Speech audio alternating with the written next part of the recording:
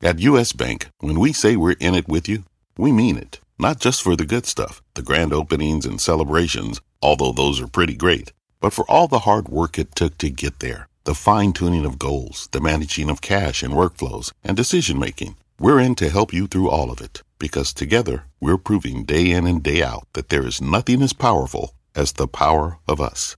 Visit usbank.com to get started today. Equal housing lender, member FDIC, copyright 2024, U.S. Bank. Homes.com knows that when it comes to home shopping, it's never just about the house or condo. It's about the home. And what makes a home is more than just the house or property.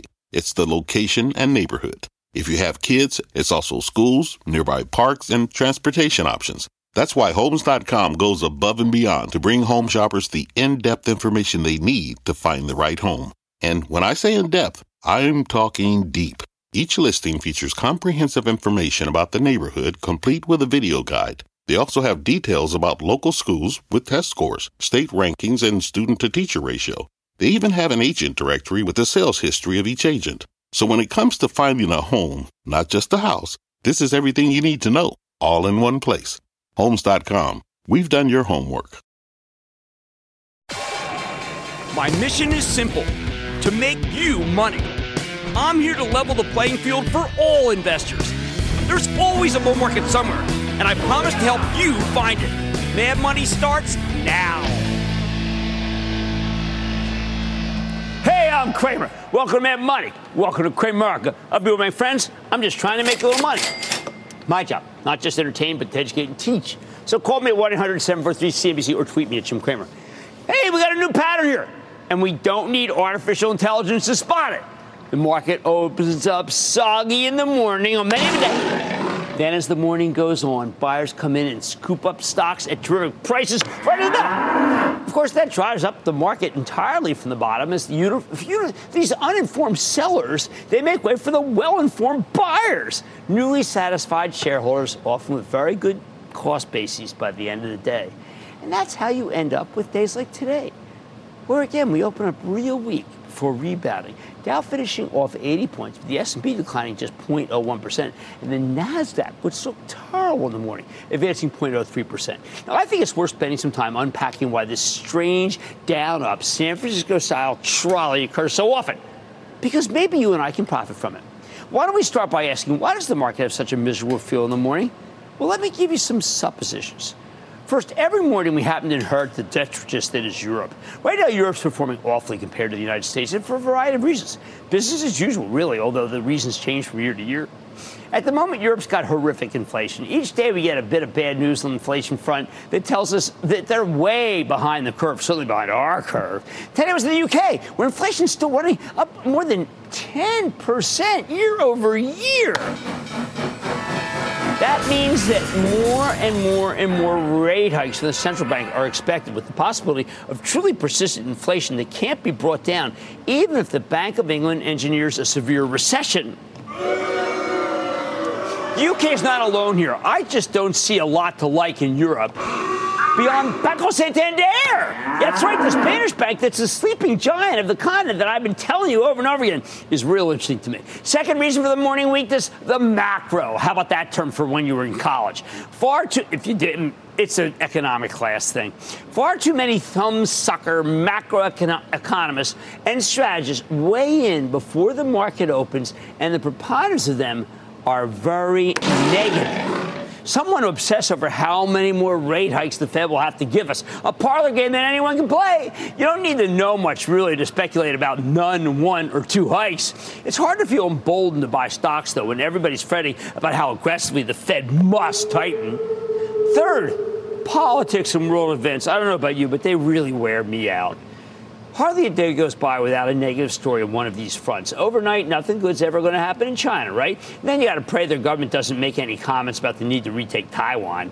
You won't hear anything particularly good about Ukraine either, and you certainly can't expect anything good to come out of Washington, especially when it comes to the debt ceiling negotiations. Finally, downgrades galore, and they seem to mean more than upgrades right now. And there's a generally negative bias going into each session because of them. That's rough during earnings season when so many companies report before the opening bell and then hold their conference calls after the market opens. So you're flying blind. Given the negative bias and the huge number of short sellers, it's pretty obvious that the tape, that means what you see, that crawl underneath you, the tape is being painted. And that's a term of art, meaning the shorts keep trying to make stocks look real ugly, uglier than they would be. And they do it selling small slugs of stock aggressively, often deliberately below the last sale, in order to freak out shareholders and then panic them into selling themselves. And that's what actually happens until the actual hitters, the people who do the homework, who listen to conference calls and don't just look up the computer-generated stories, step up to the plate, and then they begin to bid for stock underneath. Buy! As the conference calls go on, but they go slowly, allowing this big batch of early morning sellers to give them better prices. After that, they walk the stock up, meaning every time the sellers get exhausted at one level, the buyers actually step up to buy more. That's actually what trading looks like, people. And I got to tell you more about it because I used to do trading institutionally. See, the more it goes higher, the more they buy, the more it goes higher, and they take it up. Case in point, Morgan Stanley. That's a stock we own for the Chapel Trust, which you can follow by joining the CNBC Investing Club. When the earnings release came out this morning, Morgan Stanley stock sunk like a rock. There was a provision for loan losses that was much higher than expected. There were some investment banking line items that seemed disappointing. But with Morgan Stanley, there's really only one metric that truly matters, and that's called net new assets, because these guys are increasingly in the asset management business. This time, Morgan Stanley took in $110 billion, which is huge. Double the previous quarter. That was a gigantic win. When we heard that, we knew they were golden, and that's what we told people at our Investing Club morning meeting that we do online at 10:20 when the stock was still down real big. Sure, if the stock rallied nicely from its lows, goes in from being one of the worst performing stocks in the S&P to being up slightly. What a turn. But people, it was not guesswork. This was just the micro staring down the macro and the micro winning. We saw the exact same thing happen with the stock of Goldman Sachs, too. It was amazing to see Goldman down $13 in pre-market trading yesterday when you were aware that there was a major misrepresentation and misinterpretation of a decline in a key line of trading in its earnings release. Business had dropped 17% year over year. Ooh, scary, right? It looked awful, except that the decline was being compared to the single greatest quarter this particular division had ever reported. The actual absolute number was one of the best ever. Next thing you know, the stock erases most of its post-earnings losses, and now there's barely a dent in it. What an opportunity. Sometimes stocks are simply more muted than expected. For example, the great company Abbott Labs. They gave you an amazing quarter with every single line much better than expected this morning. Oh, but the headline writers, they seemed a tad confused. And the way they described it, it seemed like a mild ho-hum Abbott beat. Who cares? Stock industry rallies about $1. But then, as the full earnings slide deck received some love, the stock powered higher, ultimately finishing the day up $8. One of the best performers in the entire market. Now, I admit that this is not an easy way to make money. You needed to know the key metric from Morgan Stanley, net new assets. You needed to know the real comparison for Goldman Sachs, and you needed to know what Wall Street was looking for from Abbott Labs on a bunch of different line item products. But it was all there for the taking if you're willing to do enough homework. Now, I know this particular method won't be available to everybody. Not many people can follow the market full time. That is what, by the way, that's why we set up the CNBC Investing Club to begin with, to help you do the homework for the stocks that we own in the Chapel Trust so you can figure it out yourself. But the bottom line, you got to recognize the overall pattern. We have a negative bias every morning emanating from Europe, coupled with a gloomy group of money managers who simply don't believe the bear market has ended. They don't think anything can buck the parade of bad news. Then that's exactly what happens, at least for individual stocks and then for whole sectors that are written off every morning and then get praised by midday and rally into the bell until the morphing process starts all over again the very next session. Let's start with Matt in California. Matt. Hi, Jim. Thanks for having me on the show. My pleasure, Matt. How can I help you? Well, I just got into investing, and one company I've been following is CVS. Stock did all right in 2022, and it seems like they're growing in healthcare, but it's down over 25% since December of last year. Should I buy it now or wait and see what happens? You know, I looked at it yesterday when the stock was up $2, and I said, this stock is starting to come back. It gave up those $2 today. I agree with you. It's bottoming. It's got a 3.2% yield. Karen Lynch is doing a great job. 9 times earnings. Let's pull the trigger and buy some CVS. How about Raf in Florida? Raf. Jimmy Chill, booyah. Chill man in town. What's going on? How's it going, Jim? My question is about Rivian. Yeah. I've owned it since the IPO. Own it at an average price of $25. It's trading around 13. Just wanted to get your thoughts on if you think it'll rebound in the next. Okay, so I did a lot of work with Rivian today because the revenue ramp should be huge, but the losses are gigantic. And do I want to sell it down down to here at 12? I actually think it can still go lower. And Tesla didn't give me a good feel tonight. So the answer is I see no reason right now to own the stock of Rivian, not with these kinds of losses. Can I go to Robinson in Maryland, please? Robinson. How's it going, Jim? Robinson, pretty darn good. Beautiful day here. What's happening with you? Not much, man. I've got a decision on my hands, and I'm looking at Walmart, and I'm looking at Target, and I'm trying to decide, I'm trying to be careful and not run after yield, but at the same time, in the comparison, you see Target, and you're wondering, is it too good to be true? Well, I've got to tell you, you are really in the maw of the beast here. I like Target with a 2.6% yield. I think Walmart's doing well, but I'm sorry. I'm got to go with Costco. I think that they showed you the stock is up since the so-so month, and that means that Costco is the best place to be. That's why we own it for the Travel Trust. Hey, listen, there's a pattern emerging from the daily action in the market, and I want you to be aware of it, so please take advantage of it. Oh, man, tonight, after earnings, should investors move into a stock like Prologis? I'm digging into the story with the company's CEO. It's very compelling. Warehouses. Then, here on Mad Money, we're all about finding new investing ideas, and we've spotted a liquefied natural gas company that you might want to keep on your radar. We know you like these. And we're continuing with our series on the stinkers of 2021. We're going to find the good ones in the IPO batch that is 2021. And we've got some tech names tonight that have defied the odds, jumped higher since public, and two of them I think you should. Bye. So stay with Cramer.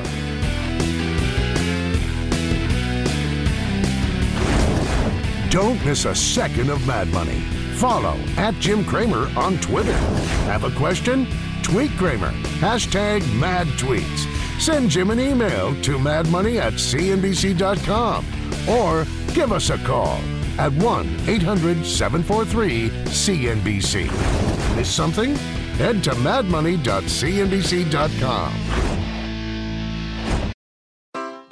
Take your business further with the smart and flexible American Express Business Gold Card. It offers flexible spending capacity that adapts to your business. You can also earn up to $395 in annual statement credits on eligible purchases at select business merchants.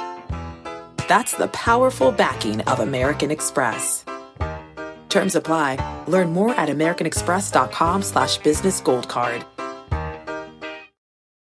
When you're hiring, the best way to search for a candidate isn't to search at all. Don't search, match with Indeed. Indeed is your matching and hiring platform with over 350 million global monthly visitors, according to Indeed data, and a matching engine that helps you find quality candidates fast. Use Indeed for scheduling, screening, and messaging to connect with candidates faster. Plus, 93% of employers agree Indeed delivers the highest quality matches compared to other job sites, according to a recent Indeed survey. Leveraging over 140 million qualifications and preferences every day, Indeed's matching engine is constantly learning from your preferences. Join more than 3.5 million businesses worldwide that use Indeed. Listeners of this show will get a $75 sponsored job credit to get your jobs more visibility at Indeed.com/madmoney. Just go to Indeed.com/madmoney right now and support this show by saying you heard about Indeed on this podcast. Indeed.com/madmoney. Terms and conditions apply. Need to hire? You need Indeed.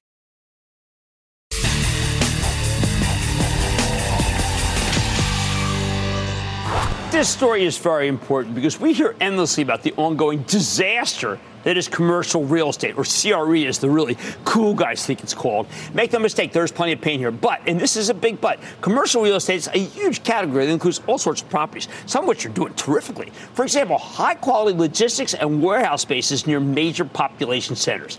Just yesterday, we got results from Cramer fave Prologis. That's a logistics-oriented real estate investment trust, one of the largest companies in the world. These guys turned in a beautiful quarter. While the headline numbers were merely in line, some of the operating metrics were frankly incredible. Average occupancy it held steady at 98%. Same-store sale, net operating income grew by more than 11%. Wall Street was only looking for a mid-single-digit figure. That means Prologis can charge higher rents and make more money on its properties without losing tenants.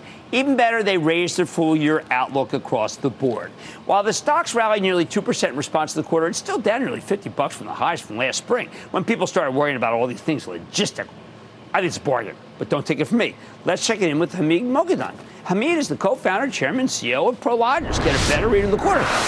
Hamid, welcome back to the show. Hi, Jim. How are you doing? Well, once again, I am cheered because of your numbers. I keep hearing, of course, about the death of everything commercial real estate. It's so wrong. If people did any homework, if they talked to you, what exactly would they learn about renewal rates and how little space there really is available? Well, Jim, just to give you a little bit of historic perspective, we went into the pandemic having a very good business, very healthy market. And the pandemic just accelerated our business because of all the supply chain stuff that you've talked about for time after time. And, as we've come out of the pandemic, the business has normalized a little bit. So I would say it was exceptional during the last year or two, but I would describe it as excellent today, a little bit softer than it was a year or two ago. But in terms of historic context, I would say we're in the 90% plus of history in terms of how strong the business is. Well, a little bit weaker now, but then you described in your conference call, which was excellent, about how the drop-off in construction in March after Silicon Valley Bank, which to me bodes very well for next year. Oh, for sure. And it wasn't just because of Silicon Valley Bank. I mean, construction volumes really started dropping, or started dropping. There was a high volume coming online in 2023. Vacancy rate will probably creep up to about 4%. But as we go into next year with the drop in construction volume, we think we're going to be back in the mid 3% range, which is really exceptional in terms of how tight the market is. Now, I know it's very hard.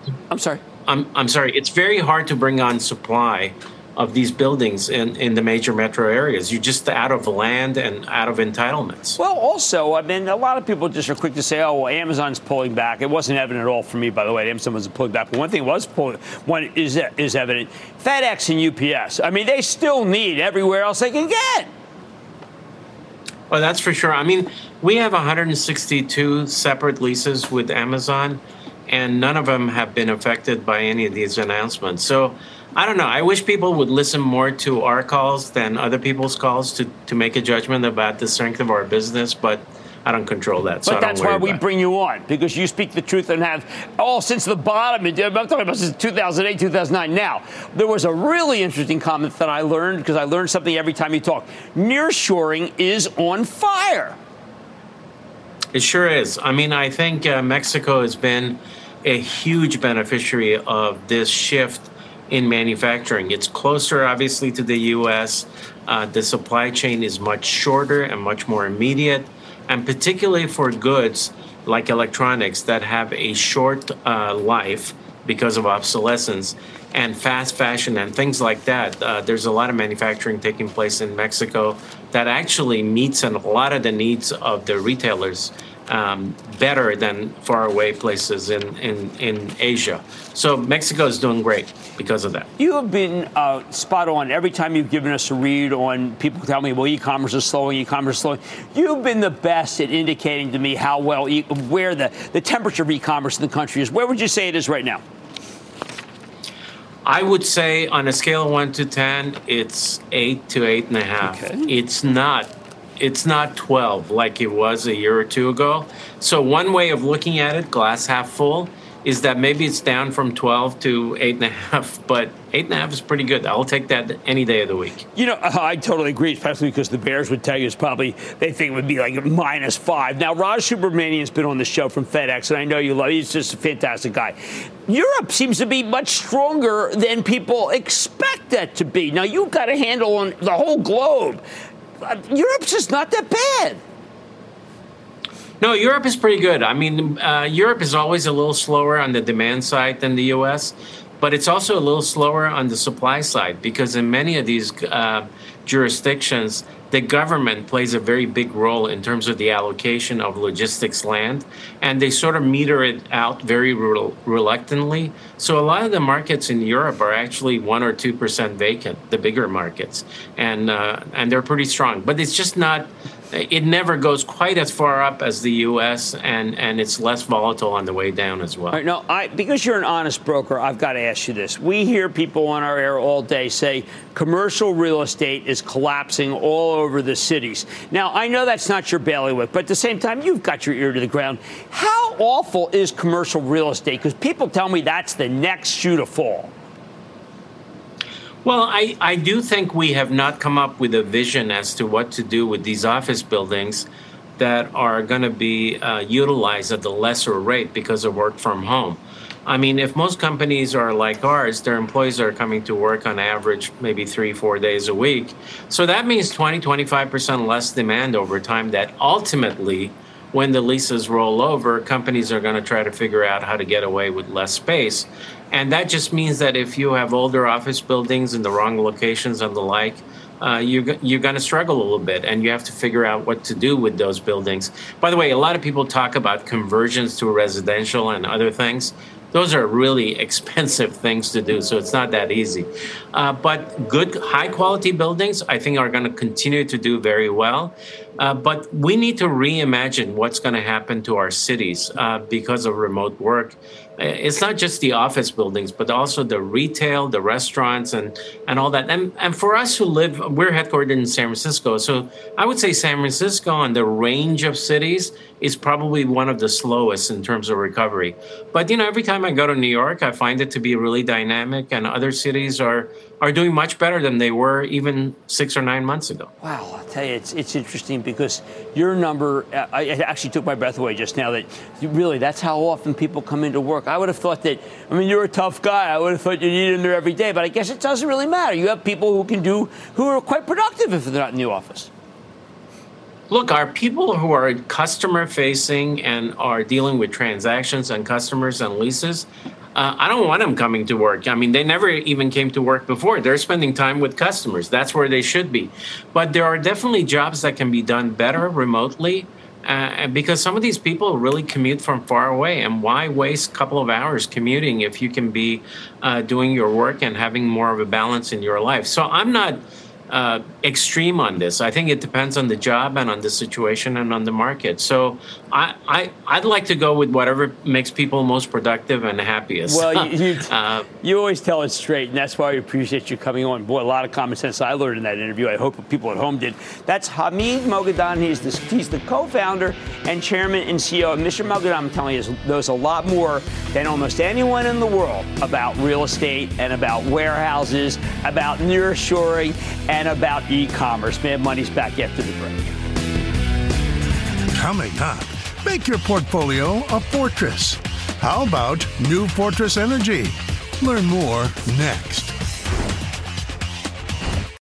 The market doesn't joke around, so why would you? Get serious. Choose Tasty Trade. Tasty Trade gives you the tools you need to make smarter moves. Dig into data with advanced charting, track profit accurately with order chain trackers, see risk clearly with curve analysis, and trade with low-capped commissions, stocks, options, futures, and more. All on one platform. No wonder serious traders choose Tasty Trade. Join the club, genius. Tasty Trading is a registered broker-dealer and member of FINRA and SIPC.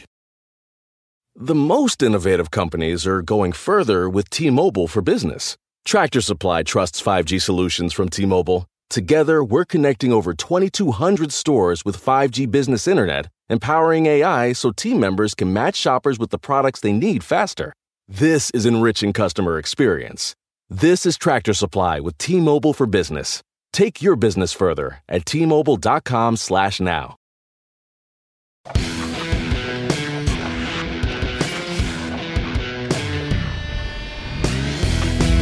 Here at Mad Money, we're always on the lookout for new ideas. Actually, it's our lifeblood. We like finding interesting stories that we can explore for the first time with a clean slate, then showing you how to analyze them so you can do it at home. Today, I want to talk to you about a company that I've known about for a while, but never really looked at in depth. And it's called New Fortress Energy, and that's NFE for all you home gamers. New Fortress is a liquefied natural gas LNG company founded nearly a decade ago by a billionaire money manager by the name of Wes Edens, who still serves as the chairman and CEO.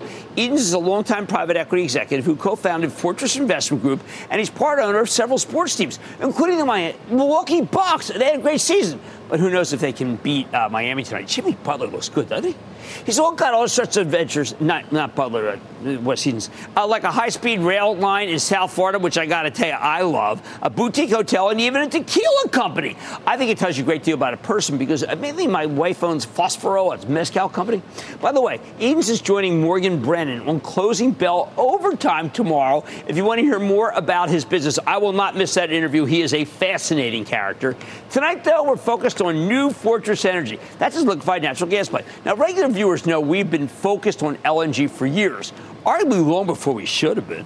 But ever since Russia invaded Ukraine, disrupting global energy markets, liquefied natural gas has caught fire, with exports from the U.S. going to Europe in order to replace their lost Russian energy supplies.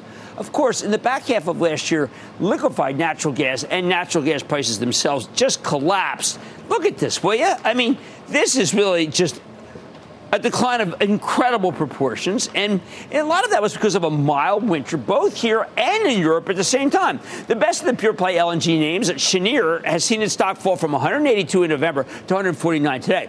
And New Fortress has been no exception. The stock peaked at $63 last August, same day natural gas peaked, before falling to $29 today. Sell. So before we get into the details, let me give you a major caveat. The stock of New Fortress Energy is tightly correlated, obviously, with the price of natural gas, and that makes it incredibly volatile. Sometimes that causes it to be a big winner. Sometimes it turns out to be a big loser, a little too commodity-oriented for my taste. Even when it works, you need to remember to ring the register on the way up, because this is a boom-bust industry. Right now, I believe the price of natural gas is more or less done going down. But if you don't agree with me, well, this is certainly not the stock for you. At the same time, there's no reason to own New Fortress unless you're a real believer in the secular growth of liquefied natural gas exports. That's the whole point of buying this thing. With that out of the way, what exactly does New Fortress Energy do? Put simply, this company identifies foreign markets, mostly developing countries, that could benefit from transitioning to natural gas-based energy. Then it builds the facilities and infrastructure they need in order to make the switch. That includes everything from permanent land-based facilities to interim infrastructure that's built on barges. Fortress Energy makes money by financing all of this infrastructure. Once it's complete, they take fees for transporting and supplying liquefied natural gas to the markets in question. In other words, they help poor countries get hooked on natural gas so they can sell them the stuff for years and years and years in the future. You know what? I think it's a good deal, especially if those countries currently run on coal, as many of them do, because natural gas is a heck of a lot cleaner than coal. Without an outfit like New Fortress, poor countries wouldn't be able to make the switch, because embracing liquefied natural gas imports requires tons of very expensive infrastructure. You can't transport natural gas via ship unless you chill it down to the point where it becomes a liquid, but you can't use it for energy until you heat it up until it becomes a gas again. This is a gigantic production. Right now, New Fortress has operational LNG import and regasification facilities in Jamaica, Puerto Rico, and the western coast of Mexico, with more projects on the way in Brazil, Nicaragua, and Ireland, among others. At the same time, they run a fleet of 7 floating storage regasification units, specialized vessels that convert LNG back into regular natural gas that you can use in a power plant. They also got a liquefied natural gas manufacturing and storage facility in Miami. And within the next couple of months, New Fortress plans to introduce the first of several planned fast LNG assets in the Gulf of Mexico. This company's going places. These are facilities that can convert natural gas from offshore rigs into liquefied natural gas on the spot. So again, this story is really about the growth of the global liquefied natural gas trade. But if you believe in that narrative, New Fortress is actually pretty compelling. And the financials are compelling, too. This company has grown its revenues from under $200 million in 2019, that's the year it came public, to $2.37 billion last year. That's a 132% compound annual growth rate. And they're on track to bring in $3.9 billion in revenue this year. That's up 39% from last year, before that explodes to nearly $5 billion in 2024. That's great growth. And by the way, it's done with natural gas, remember, low, and more importantly, with it being warm pretty much all over the globe.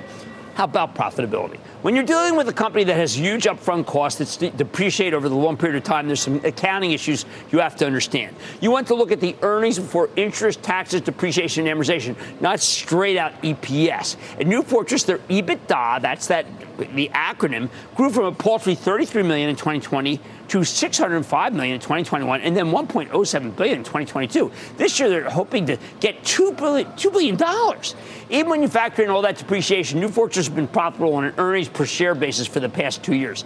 Okay, the only knock on this one is that it's not yet free cash flow positive. But given the nature of the business with huge upfront costs, that's not exactly surprising. And the analysts think New Fortress can become free cash flow positive next year. Best part? New Fortress is darn cheap. Whether you look at the enterprise multiple, which is the enterprise value to EBITDA ratio we often use with capital-heavy businesses, or the normal price-to-earnings multiple, this thing is a bargain. Wall Street expects New Fortress to make $4.27 per share this year, which means at these levels it's trading at just 7 times earnings. Buy. Of course, that may be because money managers are so bearish on natural gas prices. But, man, with the commodity at $2 and change, I got to wonder how much worse it can get. And, by the way, Investing Club members, please check your email. We did a little buy in a natural gas name today. So here's the bottom line. I am a believer in the liquefied natural gas story, which makes me actually very excited about New Fortress Energy because the rest of the world's desperate for American natural gas. We're the low-cost producer.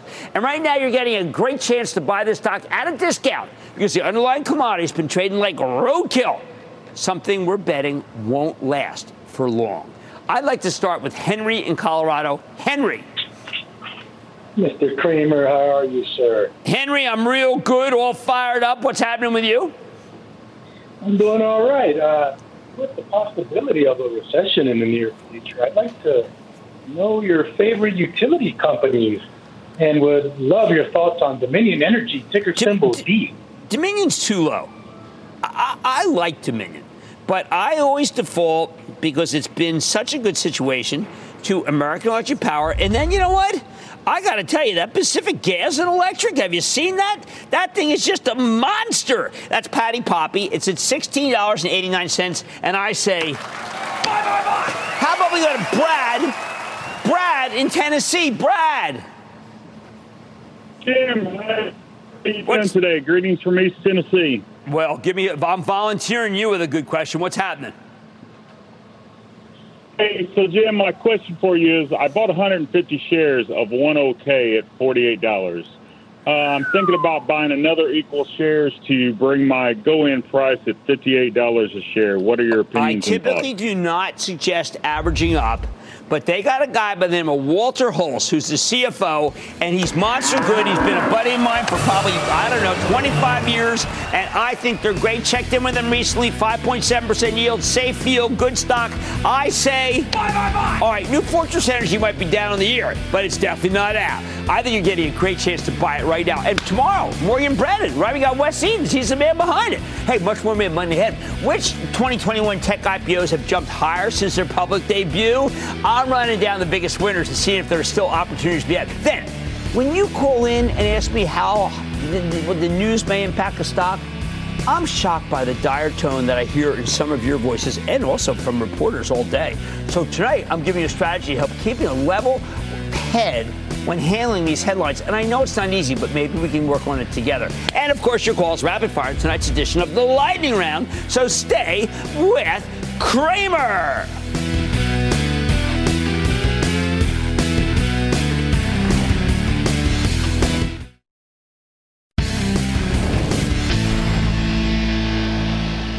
A few days ago, we got a reminder that not every IPO from the class of 2021 is a total piece of garbage. Buy.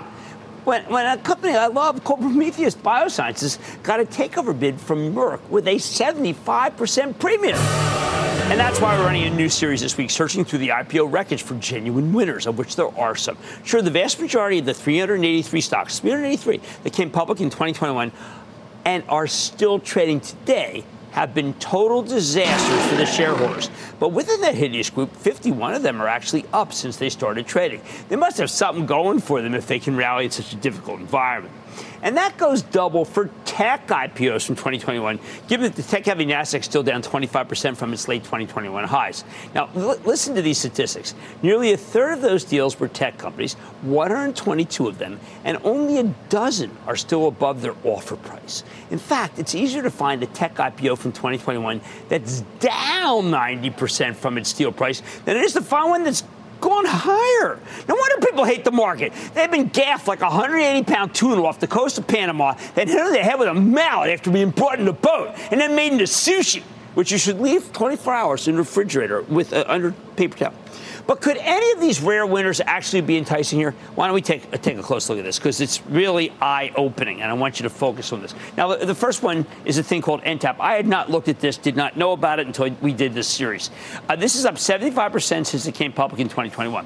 These guys make cloud software for the financial and professional services industry, including private equity firms and investment banks, as well as accounting, legal, and consulting firms. Now, NTAP's interesting, because unlike most tech IPOs of its vintage, it wasn't particularly hot when it came public. You know, I always say that's the kind of thing I do like. But like everything else in the group, its stock went on to get killed last year, sinking to as low as 13 and change last September. Since then, though, the stock's more than tripled. At first, NTAP was just rebounding with everything else that came down too far, too fast during the bear market. Then in February, they turned into a tremendous quarter and changed the narrative entirely. Specifically, on top of very strong sales, NTAP posted a 3-cent per share profit. Wall Street was looking for a 3-cent loss. And they also raised their full-year earnings forecast. Unfortunately, my gut tells me that we pretty much missed this one. Hey, look, after its incredible run, NTAP now sells for 300 times next year's earnings estimates. You might say that's unfair because they just started making money. But the stock also trades at 7.3 times next year's sales, which isn't exactly cheap. Plus, whenever we look at cloud software stocks, we got this thing we like to do. We like to run them through something called the Rule of 40 test. This is where you add their revenue growth rate to their operating margin, and if the sum is below 40, you don't touch it. You can pass with fast revenue growth or high profitability, or some mix of the two, but NTAP fails the test. So I don't want to stick my neck out for this one. That said, maybe if I had a better understanding of the product, I don't know, maybe more take a risk here. I can't. Some of these companies, I just don't know enough about their products, and that does hurt my ability to tell a better story. But you can't know everything, but I sure try. Next up, there's Global Foundries. That's the only big semiconductor manufacturer with a major presence in the U.S. I actually recommended this one in 2021 at a time when I didn't want to touch most IPOs because I found the story so compelling. We had chip shortage, for heaven's sake, and we don't have a lot of foundries in this country. It was a good call. Stock ran from 48 to 79 in its peak last March. But then the chip shortage ended and Global Foundries pulled back hard, ultimately bottomed in the mid-30s last summer. Since then, though, the stock's come back, roaring back as we're getting signs that the semiconductor bottom may at last be at hand, or at least not far away. And that's why Global Foundries is now up nearly 20% year to date and back in the mid-60s. Doesn't hurt that they reported a blowout quarter in February. I got to tell you, I am a little torn on this one. Historically, semiconductor manufacturing hasn't been a great business. That's why AMD initially sold the business that would go to Global Foundries back in 2009 anyway. But at the same time, there's scarcity value to Global Foundries as they make a ton of chips here in America, something our government has come to value because so much of the world's semiconductor manufacturing capacity is just a quick boat ride away from China, and obviously we're in a kind of a bit of a cold war with China, to say the least. Global Foundries also has a solid order book, and they're going to get a ton of subsidies from the CHIPS Act. Given where we are in the semiconductor cycle, I'm willing to give it my blessing here, although it's not my favorite. All right, now how about Doximity, which is like a LinkedIn for medical professionals, making it a terrific advertising channel for big pharma. They also offer some tech tools for doctors, including one that lets doctors call patients from their personal phones while displaying their office number. Apparently very popular. One of my doctors uses it. We liked Doximity early on, and the stock roared out of the gate from an offer price of $26 to $107 at its peak in September of 2021. But like every other fast-growing tech play, it got killed once the Fed declared war on inflation, ultimately sinking to 22 and change last November. Since then, it's rebounded to the mid-30s. It's now up a solid 38% from its IPO price, although it's had quite a round trip. Now, Doximity's last earnings report was not good. The results were solid, but the guidance was ugly, as there's been a delay in their new telemedicine product thanks to some regulatory interference. What can I say about this one? Doximity's profitable, which is good. Also expensive, 47 times next year's earnings estimates. Then again, they've beaten their numbers in every quarter since they came public. So it might end up looking cheaper in retrospect. I'm saying you can buy it, but only for speculation. Next, there's Duolingo. Maybe you've used the product. It's up 39% before it came public in July of 2021.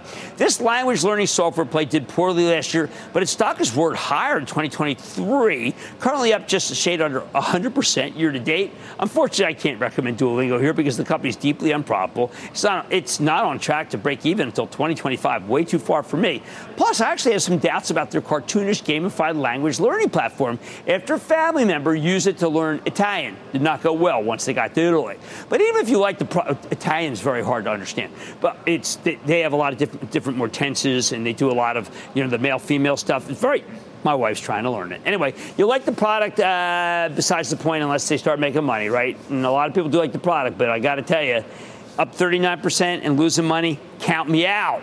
Number 5 is Instructure Holdings. It's up 30% from where it came public in 2021. This is an educational technology play. It actually came public before in 2015, before being taken private from Thoma Bravo in 2020, which then took it public again last year. I mean, what the hell? Public, private. I usually don't like these, but unlike most private equity-backed IPOs, this one's got a decent balance sheet. I'm not wild about education tech. Lots of losers in this space, too. Instructure Holdings is profitable. It passes the Rule of 40 test. So if you like it, you got my blessing to buy some. Personally, I wouldn't, though. Here's the bottom line. Even when you look at the tech stocks that came public in 2021, which should be the worst of the worst, you can still find some winners that have upside potential, like Global Foundries or Doximity. Sure, it's like finding a needle in a haystack, but at least there are a few needles. Their money's back there to the right. Coming up, Cramer takes your calls, and the sky is the limit. It's a Fast Fire lightning round. Next.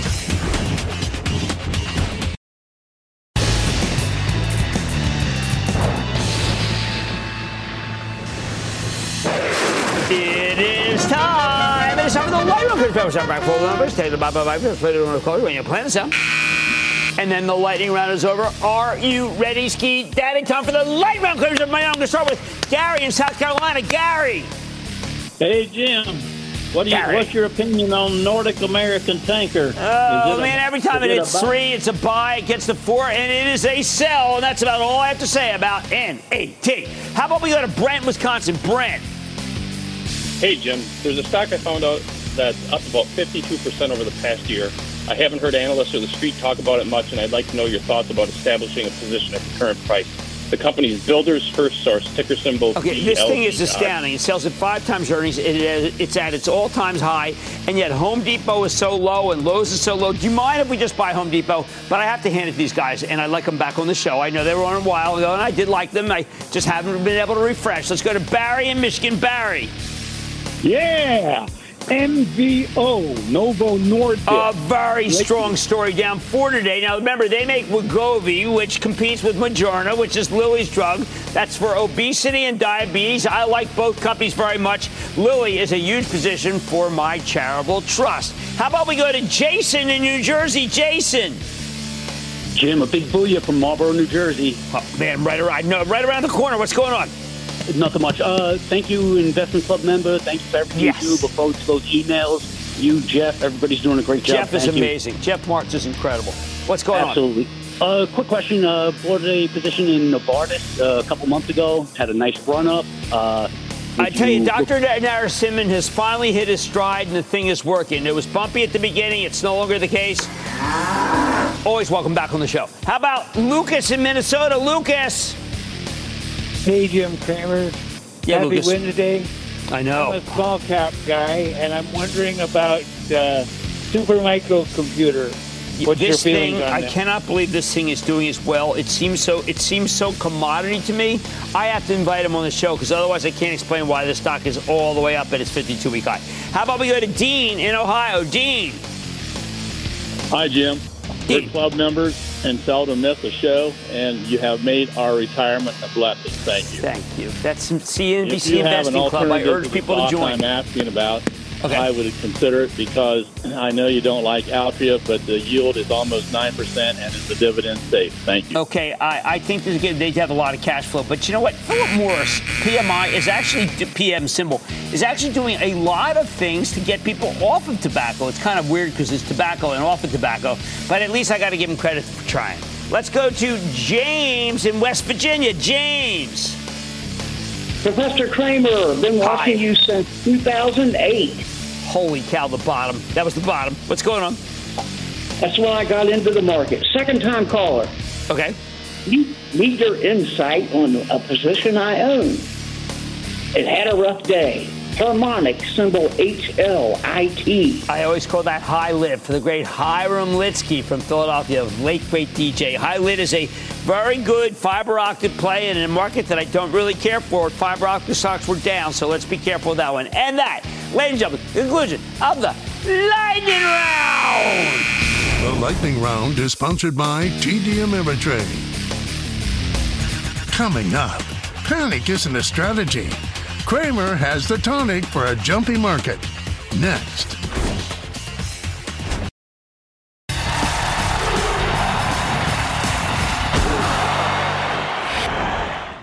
Not consequential. Sorry. That's my new tagline.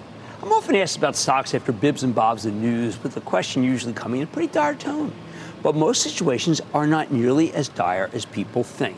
We're exposed to tons of sensationalistic headlines that sound very scary, even as they're not particularly meaningful. Sometimes they're flat out wrong. Sometimes the story isn't important.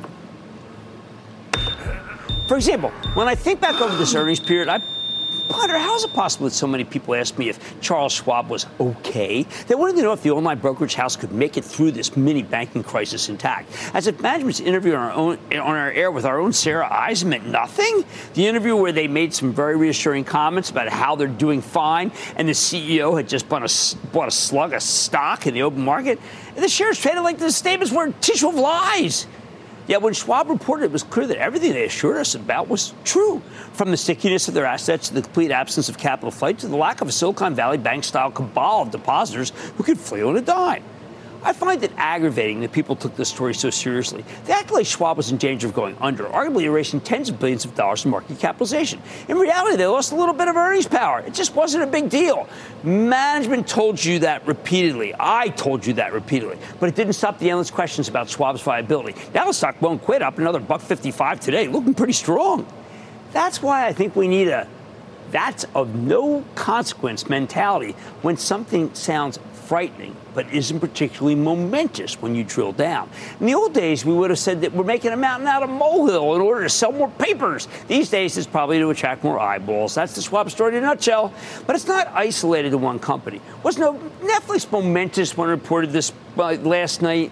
Not really. In fact, it's pretty nuts and bolts. Netflix is doing better in some things, largely in the financial side, doing worse in some things, like other things, like monetizing its vast library of intellectual property. Small sell-off today, after big run. Wake me up when something interesting or important happens, please. Yesterday, we saw a sharp decline in the stock of J&J, which we pinned down as coming from the lack of a clear win in the trial of a key cancer drug. Again, actually not of consequence. What really matters to J&J is whether federal bankruptcy court can get closure on all these asbestos lawsuits, tens of thousands of them, where women with ovarian cancer claim they've got it from J&J's talc. The company denies they're at fault and denies there was any asbestos in their product. But that's neither here nor there if you own the stock.